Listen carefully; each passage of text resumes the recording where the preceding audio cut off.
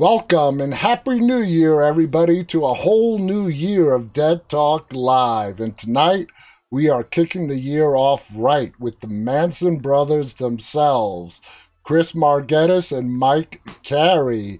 Guys, welcome to the show. How you guys doing? Hey, John, good, man. we're great, man.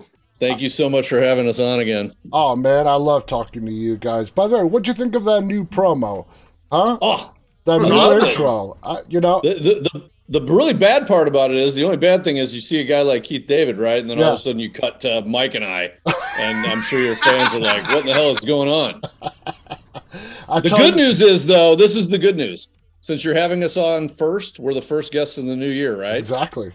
Well, everybody who's watching, it only gets up from here. It only gets better. So your fans will be happy. So.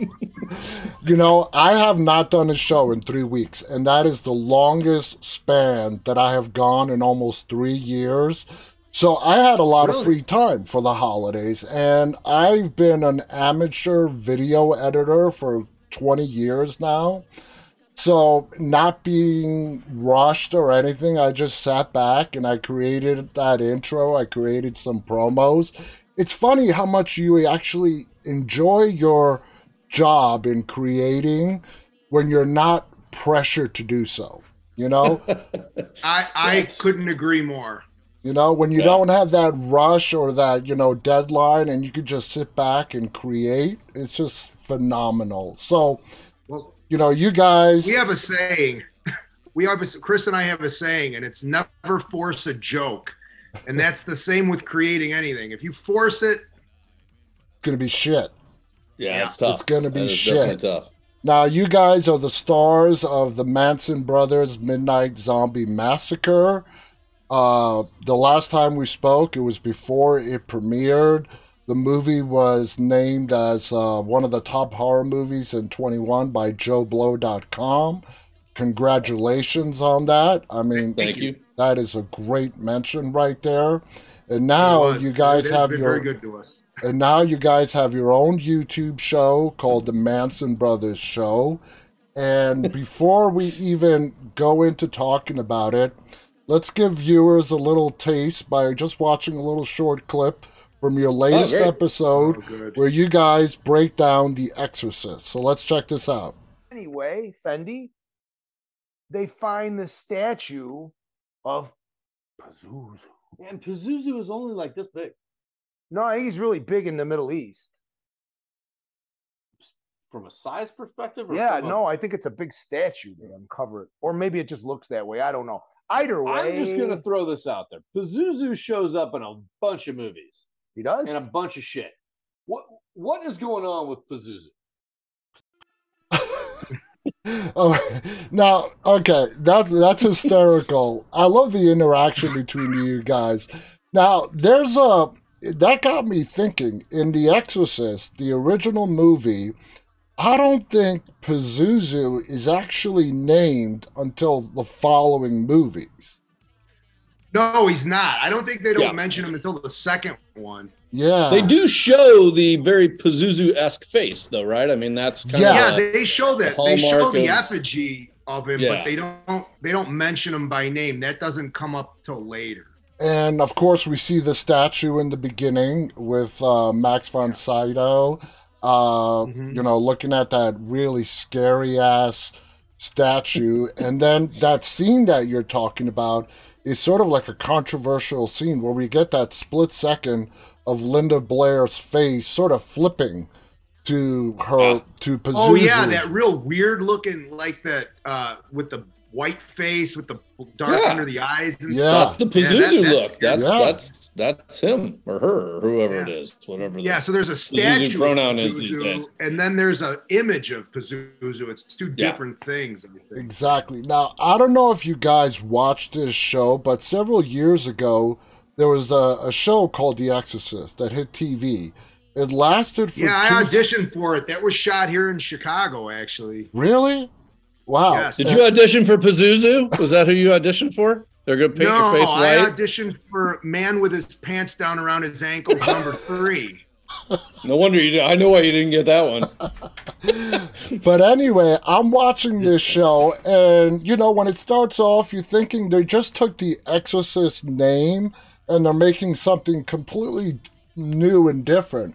But halfway through the first season, I got so pumped up when I found out that Gina Davis's character was Reagan from the movie. Oh, I didn't know that. I haven't seen the thing, so yeah, you guys. That's a very cool angle. I never saw that myself, but I like that idea. Yeah, I'm there watching the show from my couch, and she's sitting in church.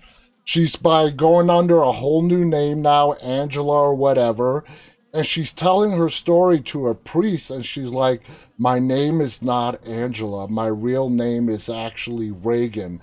And that's very cool. Jaw-dropping reveal moment. Yeah. And it got me so pumped up. I mean, I was just excited. You guys should watch it. The first season was all about Reagan's story, like to the present, from the 70s to now, and what her life has become like. And the second season follows a whole other family and what they're dealing with. And I was really upset. It was on Fox.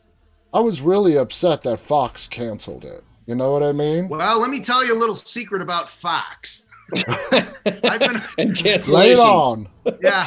I've been on a number of Fox TV shows as an actor, and Fox has a really bad habit of canceling things before they're able to get a grip with an audience. Exactly. Some shows take a little more time, like I'll give you a good example, like Homeland or Game of Thrones. That took at least like half the season for me to sort of get invested in it. Absolutely. And there's a saying here, if Fox produced Seinfeld, it would have been canceled the first season. That would have been it. They don't give anything a chance at all. Yeah. Or as my wife likes to say, I've killed more TV shows here in Chicago than a power outage.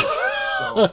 And I don't know what's going on with these studios. I mean, it feels like they have to produce a hit show in the first episode. And that's just not them. That's just not possible. I think it's like that a lot in the film side too, because I mean, if you guys remember when we were kids, and not even kids, I mean older, Titanic ran for what, a year and a half. Indiana Jones ran for, multiple years. Those kind of things. Those movies ran forever, and now you make all your money on the opening weekend, and that's how they base the success of a film, or a failure. Which, exactly. I mean, if you pull back the focus on that a little bit, that goes back to also the instant gratification that we have with everything these days. Whether it's Amazon or food, DoorDash or what have you. We want instant gratification. Well, it's the same way with the studios. They want instant gratification. They want gangbusters right out the opening weekend, but some things just aren't like that. I mean, we could name a bunch of. Welcome, Dead Talk Live fans, to three old cranky guys complaining about things nowadays. But that is so true. What Mike is saying. With your rock and roll music and your Dan Fogelberg.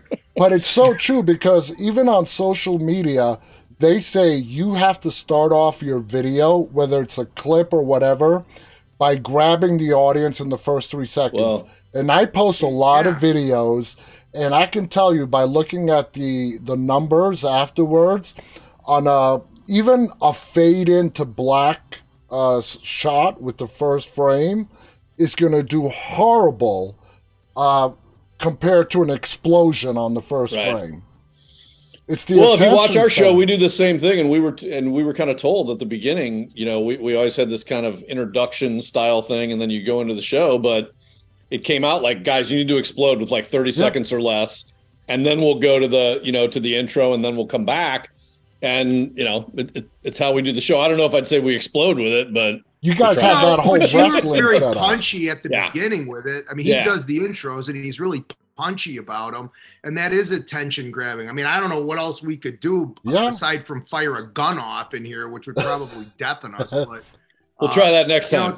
But if you look at trailers, the trailers are that way too. Mm-hmm. It's always a downbeat bass chord, and then a big explosion and then a clip. It's all the same. It's Even the with world the of the span of the scrolling feed. You know what I mean? You're scrolling, and unless something grabs you, you lose them. You lose them. Yeah. Now, I also think it's because Hollywood, the movie industry in general, treats the audience like the audience is idiots. Yeah. Right? They do. So they've come up with this manufactured thing that, if you don't do this, you're not going to get a lot of viewers or whatever. And I think that that's been a forced narrative, right? I think if you went back to the old way, you would get just as many viewers. They would learn to let it breathe a little bit. Exactly. Let it breathe, man. And now I think a big part about I'm sorry, I just want to add on to what Mike said. I think a huge part of it, especially in our world with horror films and things like that and everything you discussed, John, I think that's one of the best parts about the genre is that it's so tight knit between everybody that it gives projects time to breathe and catch their audience, and you don't necessarily see the immediate successes. It's word of mouth and it carries on. And I mean, Mike and I have noticed that from doing some shows this year that the crowds are, they're slowly but surely building, and hopefully that continues. And it gives me great hope for independent films, particularly in the horror genre, not just ours, but to watch people talk and have the things pick up steam and create buzz like there used to be, exactly. and find some successes. And then you have people like James Cameron, where everything he touches is $1 billion movie on the first weekend. I mean, the sequel to Avatar broke like $1 billion in less than 10 days. Yeah. I'm like, holy... Hey, God bless them. Yeah. I wish it would happen to us. But... I wish we had their catering budget to make a movie. Yeah, right. If we just had their catering budget, we could make a $50 million film. Seriously, yeah. Well, I initially thought before the movie hit the screens, I'm like, you know what? We're like onto a whole new generation now because it's been so long since the first one came out. I think this one is not going to do that well. But damn if I was wrong. I mean, that thing is blowing up the theaters, blowing up the box office. And God bless James Cameron. I don't know if he's has a voodoo doll or something at home, made a deal with it. It's working. That's for sure. Yeah, whatever acificity bag he's got or whatever, it's working. So I saw it said recently, somebody, I can't remember who made the comment. I look at projects like Avatar like this, and I haven't seen it, so I'm not disparaging. Well, neither have I. Yeah. Hollywood isn't making movie stars anymore. They're making kind of franchise stars. Like when you go and listen, I love the Marvel universe as much as anybody, but it's Thor more than it is Chris Hemsworth. It's Captain America more than it is Chris Evans. It's the guys they're more their characters now. They're not bankable to go do any project they want and make money. Exactly. They're bankable as Iron Man, but I think that's a shame, because one of the things I thought was the coolest thing about movies when I was a kid was the great movie stars, the Clint Eastwoods and God, I mean, even guys like John Wayne, but I'll even take Davis, for that matter. I'll even take it to like Jean-Claude Van Damme and guys like that who were just they were money at the stuff that they did, and was he a movie star like Jack Nicholson? No, but he was a bankable guy in an action movie, and he wasn't an actor like Jack Nicholson, but he was a movie star. But it was going to be a good time no matter what, and that's one of the things I think has really been lost and is a shame, is that you don't have that real. Dwayne Johnson is kind of that way, but even with him, there's a little bit of an expectation of what you're going to see, and exactly, it's the role. He's more it's of the an role, image than like he you is said, else, Thor, and that's fine. Yeah, and I don't begrudge him that, and God bless him, because man, I'd like to be doing what he's doing. Absolutely, absolutely. Now, you guys in this latest episode of yours talk a little bit in depth about Linda Blair. Linda Blair, for me, growing up, I loved watching her on the screen. Of course, she's going to forever be known for The Exorcist and all the stories we heard surrounding her and how she got sick when she first watched it in the theaters and so on. But I want to mention to you guys two other films that Linda Blair did back in the 80s. And I don't know if you've seen them or not, but one of them was called Chained Heat. Okay. Yes. I have not seen it, but I've heard of it. No. Oh, we got to do a show about that. All right. Chained Heat, she co-stars with one of my guests, Sybil Danning. Okay, yeah, I know Sybil Danning. Sybil Danning was like a sex. She's a femme fatale. Yeah, she was amazing. And talking to her, I mean, she is such an open woman, and she made quotes like, the female breast is a very beautiful thing. And I'm like, I agree with you. I agree wholeheartedly. Yeah. And to hear her talk. Check them out in Howling 2. Yeah. But she went on to say that when Chained Heat came out, the weight of promoting that film fell on her shoulders, because there's a scene in the movie where it's a prison movie. It's a female prison movie where there's an assault that happens in the shower scene. And we see Linda Blair topless, and she felt and Sybil shared with me, she felt so uncomfortable filming that, and was really embarrassed when the movie came out that Sybil had to do all the promoting. She had to go to all the events to promote the film.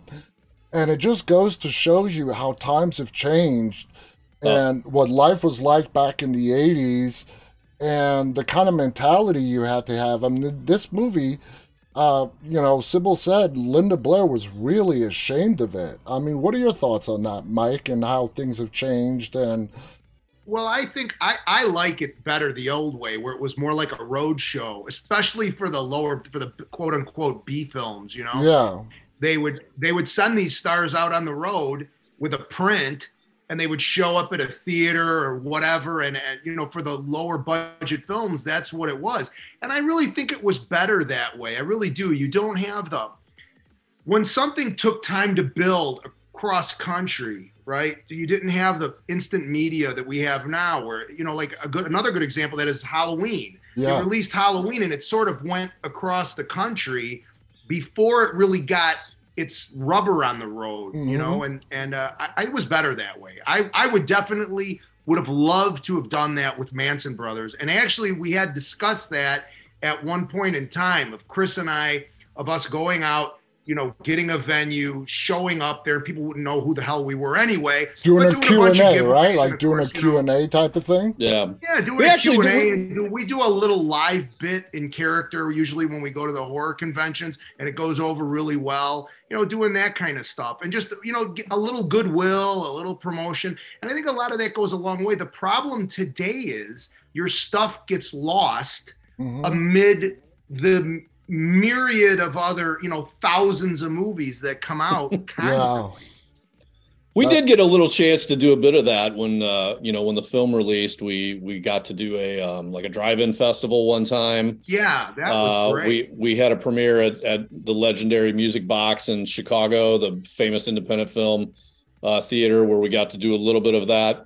And I think especially for Mike and I, that's really our wheelhouse. We love to interact with fans, or even people that are just horror fans that don't know who in the hell we are. There's a lot of those out there too. Even people that come up and like, hey, you guys suck. And we're like, great, thanks for coming out. Yeah, I mean, it's just, it's nice to be able to talk with people who, are like-minded. We like the same stuff. We're the lucky guys that got to do it. But I mean, that would have been awesome for us, because we love going out and interacting with anybody who's around. If we could have done that drive-in setup, 1,000 more times, I wouldn't have complained. I mean, that was fantastic. Great. Yeah. And it sounds like you guys just really enjoy listening to the fans, meeting them. And I'll tell you, it's the best part, man. Without sounding arrogant, we're the two most grateful guys in the world for anyone that watches our show, watches the movie, reaches out and says, "Hey, I saw your movie. It really was fun." And or, "Hey, I watched the show." We love that. I mean, we are so happy to get feedback, and we interact with people all the time on social media and whatever, and that's really the worth doing it. Exactly. It's fun. It's actually been a fun part about the YouTube show too, because we do get a lot of responses, and they're not all 100% positive.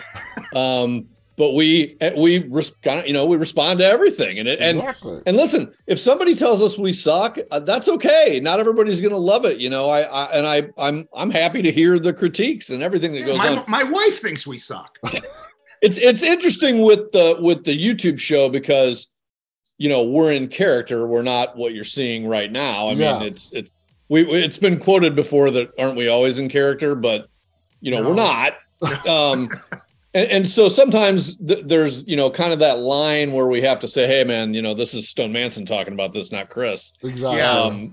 But yeah, that is the absolute best part, is getting to talk to people who again, love the genre, talk about other movies that we both like, right? I mean, like that's one of my favorite things, or scenes fans in the film. Yeah, we are. I mean, that's been the best part. Fans, and we love talking to other people because they speak our language. I mean, we're all fans, or we wouldn't be sitting here, right? It's the same reason why, John, I turned into your show to watch when people I know are on there, and I want to hear about things from the film. You know, I mean, I find that to be one of my favorite takeaways from the entire last year came from your show. And it was, you know, we had been bandying around the idea of being on a streaming service, and you know, to us, it felt like the place where movies go to die, right? Where when it's free and that kind of thing.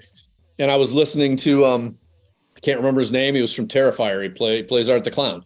Yeah, and he actually said, you know, their movie really picked up traction when they went to Netflix, when they went to the place where you wouldn't think that would be it, because that got the most eyeballs on it. Exactly. And you know, to me, that was a really eye-opening moment. And had I have not watched your show, you know, to see somebody in a film that I had watched, you know, I would have never found that out. I think that really cool turned our heads about that. Yeah, you know, absolutely. Right now, as far as our movie is concerned, we're just trying to get exposure on it. And, you know, as much, it was on Tubi for a while, and I think it got a lot of play on Tubi, which was great. We'd love to go on Netflix, if you're listening. But we're happy. Well, I've got some connections. I'll stand on the corner. There you go, John. There you go. I'll tell you what, though, but YouTube, what most people don't realize is it's like the top video streaming platform. You know, more than Netflix and anything. Yeah. Billions of people tune into YouTube. You know, the problem is there's so much out there. Exactly. Like we're still trying to figure out the pitfalls of how to get an audience. Algorithms. Right, algorithms. Getting found. Oh my God. You know, when I started this thing, and I'm still learning how to tweak it here, tweak it there, just to build it up and keep getting more viewers. Now, going back to Linda Blair, I've got a second movie. 80s. Right. This is another 80s B low-budget horror movie called Hell Night. I don't know. I love that movie. Love Hell Night. I love Hell Night. We're actually going to do a show on that. Now, it's got a Van Patten in it, right? Yeah. Did we talk about that on the show? Yeah. It's from 1981, and for people who haven't heard about it, it's a bunch of college fraternity, sorority kids pledging, and they have to spend the night in this mansion that has a folklore around it about a man who killed his family, and the Garth brothers. Wasn't that their names? I think they were the Garth brothers. I haven't seen it for a while, but I think it was like that. And the thing about it was, here's the funny thing about that film. That came out during the slasher cycle of the 80s. Yeah. And before I had seen it, I assumed it was another slasher movie, which it's not. No. So if you have not seen this film, watch it. In fact, it's a really good movie. Really good. One of our upcoming shows. Absolutely. I love that film. And that's just another film. It came out in 81. That's just ingrained as part of my childhood. Now, I want to play another clip. From your show. And this is on you, Chris, where you're talking about Washington, D.C. It's not anything bad, but let's check it out. Anyway, Fendi, they find the statue of Pazuzu. And Pazuzu is only like this big. No, I think he's really big in the Middle East. From a size perspective? I think it's a big statue they uncover it. Or maybe it just looks that way. I don't know. Either way. I'm just going to throw this out there. Pazuzu shows up in a bunch of movies. He does? And a bunch of shit. What is going on with Pazuzu? All right. It got cut off there, but going back to the whole DC thing, Chris, you mentioned that, DC, you're right. It's just a political shit show. It's interesting. Again, that's Stone Manson speaking and not Chris. However, in defense of Stone Manson. Disclaimer. Chris was one time the best man in a wedding in Washington, D.C., and I tried to organize a bachelor party for this wedding. And I couldn't, let's just say I couldn't find the appropriate places to go, appropriate places to go for a bachelor party. And I remember being there the whole weekend and trying to find, like, say, what's the best, I don't know, let's say steakhouse in town, or what's the best place to go for cocktails, and nobody could really come up with anything. And I came to this conclusion that while it's obviously known for politics, and it's the hub of politics for the world, for God's sake, it's just not known for a whole lot of other things. And like I said, the sports teams are all pretty bad. Don't tell no that, one's really from there. Don't tell that to right? the Redskins fans, or whatever they're called now. I know. Yeah, the Commanders. The Commanders, yeah. The Commanders. Everybody's a transplant, you know what I mean? So there's not a lot of homegrown folks like Chicago. Hey, some of them people need them organs. Don't be banging on transplants. Yeah, it's well, it's an interesting town. So I'm a transplant to this area from New York City. I'm born and raised for 23 years. I've been living in Northern Virginia now for 25 years. And Mike, you said something interesting. You were talking about famous people from the D.C. area, and you mentioned Dave Grohl from the Foo Fighters. Yes. Now, I'm a huge, Foo Fighters fan. I love Dave Grohl, and that leads me to Dave Grohl's horror movie. Have you guys seen Studio 666?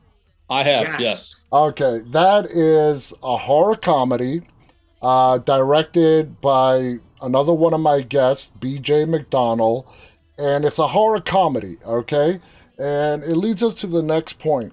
I think horror comedies and pulling off that balance is probably one of the trickiest things in making a horror film. All right? Agreed. I mean, Chris, what are some of the secrets to pulling off a good horror movie where you maintain the horror aspect, but yet add some light comedy to it as well? Well, I secrets would be if I was 100% convinced that we'd pulled it off, but I feel like we did to a degree. You guys did a great job in Manson Brothers. Well, thank you very much. I think one of the things that at least from our film it was really important was we wanted to make sure that when we did something that was comedic, it was comedic, but that when we did something that was violent or action based or whatever, that wasn't comedic, that was 100% as gory as we could make it or as action packed as we could make it.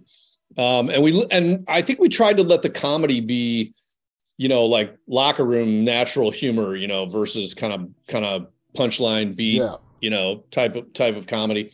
So I feel like that was, at least for ours, a big part of it. I just saw another horror comedy movie last week called Bloody Hell.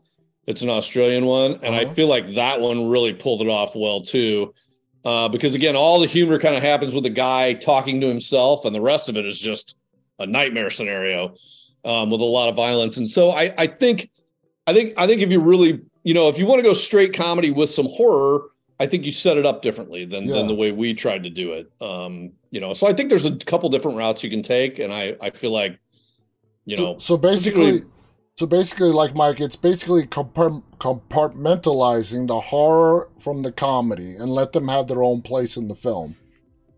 I think I'm trying hard to get this out and explain it the way I think it in my head. But the way that I see it, and this is not just with our film, but of other films I've seen that have been able to pull it off, and some of them unintentionally. There have been some very, very serious hardcore horror movies that have had very funny moments in them, and I'll give you one.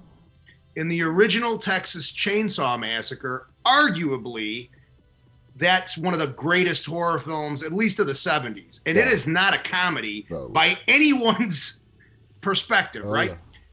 There's a scene where the older guy, the older family member, is coming home with the hitchhiker guy after Leatherface had cut the door apart, and he's bitching at him, and he goes, "Look what your brother did to the door." I mean, it's hysterical.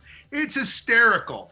And I think the trick is that the the actors in the scene have to play it 100% straight and not wacky. Yeah. No matter what their character is, they have to play that character and not like go off the reservation with the comedy. So that way you have funny, like Chris said, and then when something serious happens, it's shocking. And we tried to do a couple of those things in our film.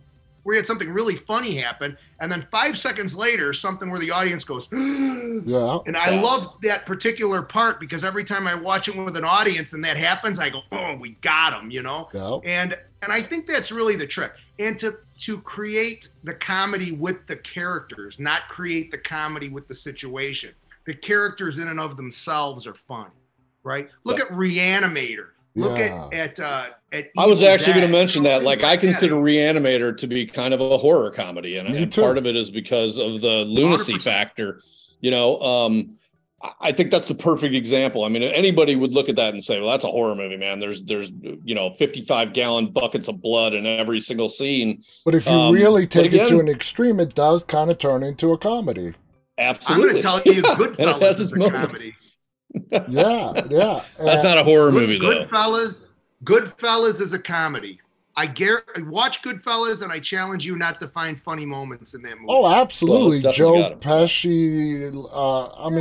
Just the dialogue with De Niro and all the other Goodfellas. The term Karen was created from that movie. So, Exactly. Oh, man. Goodfellas is one of my favorite gangster movies of all time. Well, one of the real quick, just to close on this one, when Chris and I started the process, when we decided we were going to do this, I called him up and I said, listen, I got an idea. Here's the thing. No matter how absurd the situations get in the film, we're going to play it straight. Yeah. Like 100%. Even though our characters are funny, right? They're funny. He's funny because he's an alcoholic, degenerate gambler. And my character's funny because he's an idiot.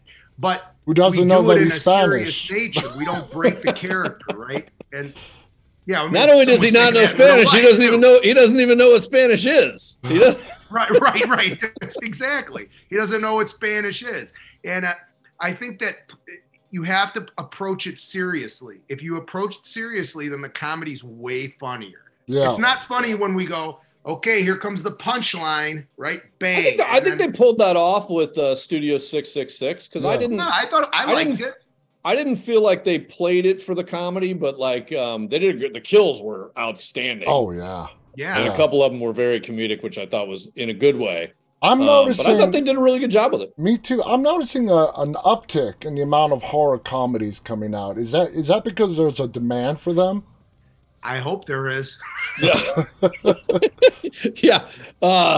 Yeah. I don't know. I mean, I think, ours, to be quite honest, ours did not start off as a comedy. No. But people read the script and were like, man, we were laughing our ass off. And we're like, seriously? Like, we would write some funny parts. I mean, even the opening again, where the brothers scene, talking to each other. The opening scene where you go into the story with the father, these redneck trailer, middle of the desert. Well, that came after. Well, that came after production. Believe it or not. We had to shoot that post production because. So here's some inside baseball. We had shot all these. Work. Mike and I did like a half a day of still photography where it's leading from the Mansons in their 20s all the way up, and then there's mug shots, and there's paparazzi photos of us getting arrested and all this other stuff where it leads to the downfall. And Max called us, about a month after, Max Martini, our director, after we shot, and he's like, it's just not working. What do we do? And God bless Mike. He ripped off that scene, and they shot it. We decided to put it in a comic book world, which kind of gave us an out to do whatever. Well, wait a minute. Hang on. In fairness, that was Max's idea. Yes, it was. It was Max's idea for the comic book and the trailer park people. And I did write it, but it was. But you banged out the script in no time. Yeah. Yeah. That was hysterical. And a little secret: if anybody out there's seen the movie Eli, Charlie Shotwell from Eli, who's the star, is our little kid in the beginning of the movie. Really? Yeah. Yeah. Yeah. Actually, I knew that, but I've forgotten all about it. That's another great movie right there, Eli. Yeah. And another great horror comedy that's recent as well that's on Shudder is called Deadstream, about a live streamer on YouTube who's willing to do anything. And the last thing he has not done yet on his bucket list is stay at a haunted house. So you can imagine how wrong I'm sure that goes. I had the I want to watch that now. I might watch that when we're done. and that is becoming I'll very I'll throw out another option for people. There's one on, I think it's on Shudder, called Yummy. And I haven't heard of that one. These people who go to this Eastern European hospital to get plastic surgeries, and the people become zombies, and it's awesome. We got to check those out. That's worth a watch. I don't know if I'd call it a comedy, but it's got its comedic moments, but of course everybody watches them. I mean, there's Return of the Living Dead, and there's Fright Night, and be sure to watch the Manson Brothers Midnight Zombie Massacre before all of these suggestions. Absolutely. I mean, guys, go to the suggestion. Your guys' movie, it's hysterical. It's funny, it's scary. There's so many moments in that film. The interactions between you two guys is what makes the film, and then all the other stuff added in. Thank you. With the guy stuffing his underwear. Well, wait a minute. Big Let me Wang. give you another inside baseball about that particular character. So in the movie, that particular character is called Big Wang, and he's a professional wrestler with a great big wang. But originally, Big Wang was a huge Asian guy. But we couldn't find a huge Asian actor to play the part. Oh my so God. we had to make him. So Max said, let's just make him a guy with a big wang. So we're like, okay. And then the sock. Yeah, and Sean Dillingham, who plays the character, is just a phenomenal actor. He's in a ton of stuff, and he just pulled it off. Great stand-up comedian too. You know, one of the things that I wanted to touch on just very briefly, and the YouTube show itself. I mean, that was kind of the genesis of the YouTube show, was when we got asked to do it. You know, the guys at Joe Blow have been great to us, and they, you know, highly ranked our movie. And later on, as we kind of developed a little relationship going forward, they, you know, asked us if we'd be interested in doing a show. But the one thing they wanted us to do was have it be in character. Yeah. Because they wanted that constant interaction. Yeah, I mean, and Skull, you know, to be the basis for it. Exactly. And it's been a lot of fun. Exactly. And it's fun seeing you guys, you know, in character. In the last episode, Mike, you're wearing the Fez hat because of the Middle East. What do in the Middle East? Chris has one too, but he forgot to bring it. I forgot it. My son uses it to keep all his not credit cards, but gift cards in it, so I couldn't take it from him. You know. Anyway, we're out of time. I want to thank you guys so much. I can't believe we're almost into 40 minutes. The movie, guys, is called The Manson Brothers Midnight Zombie Massacre. Where is it streaming exactly right now? I think it's still on Tubi, but you can get it on Amazon or all the major Apple TV anywhere. It's on YouTube, Amazon, iTunes, Vudu, Redbox, IMDb, awesome. Video on demand everywhere, and you can purchase the Blu-ray or DVD off of Amazon, or if you get it off our website, we'll sign it for you. Nice. We'll sign it for you. And new shows of the Manson Brothers show come out every Monday on the Arrow in the Head Show Network on YouTube.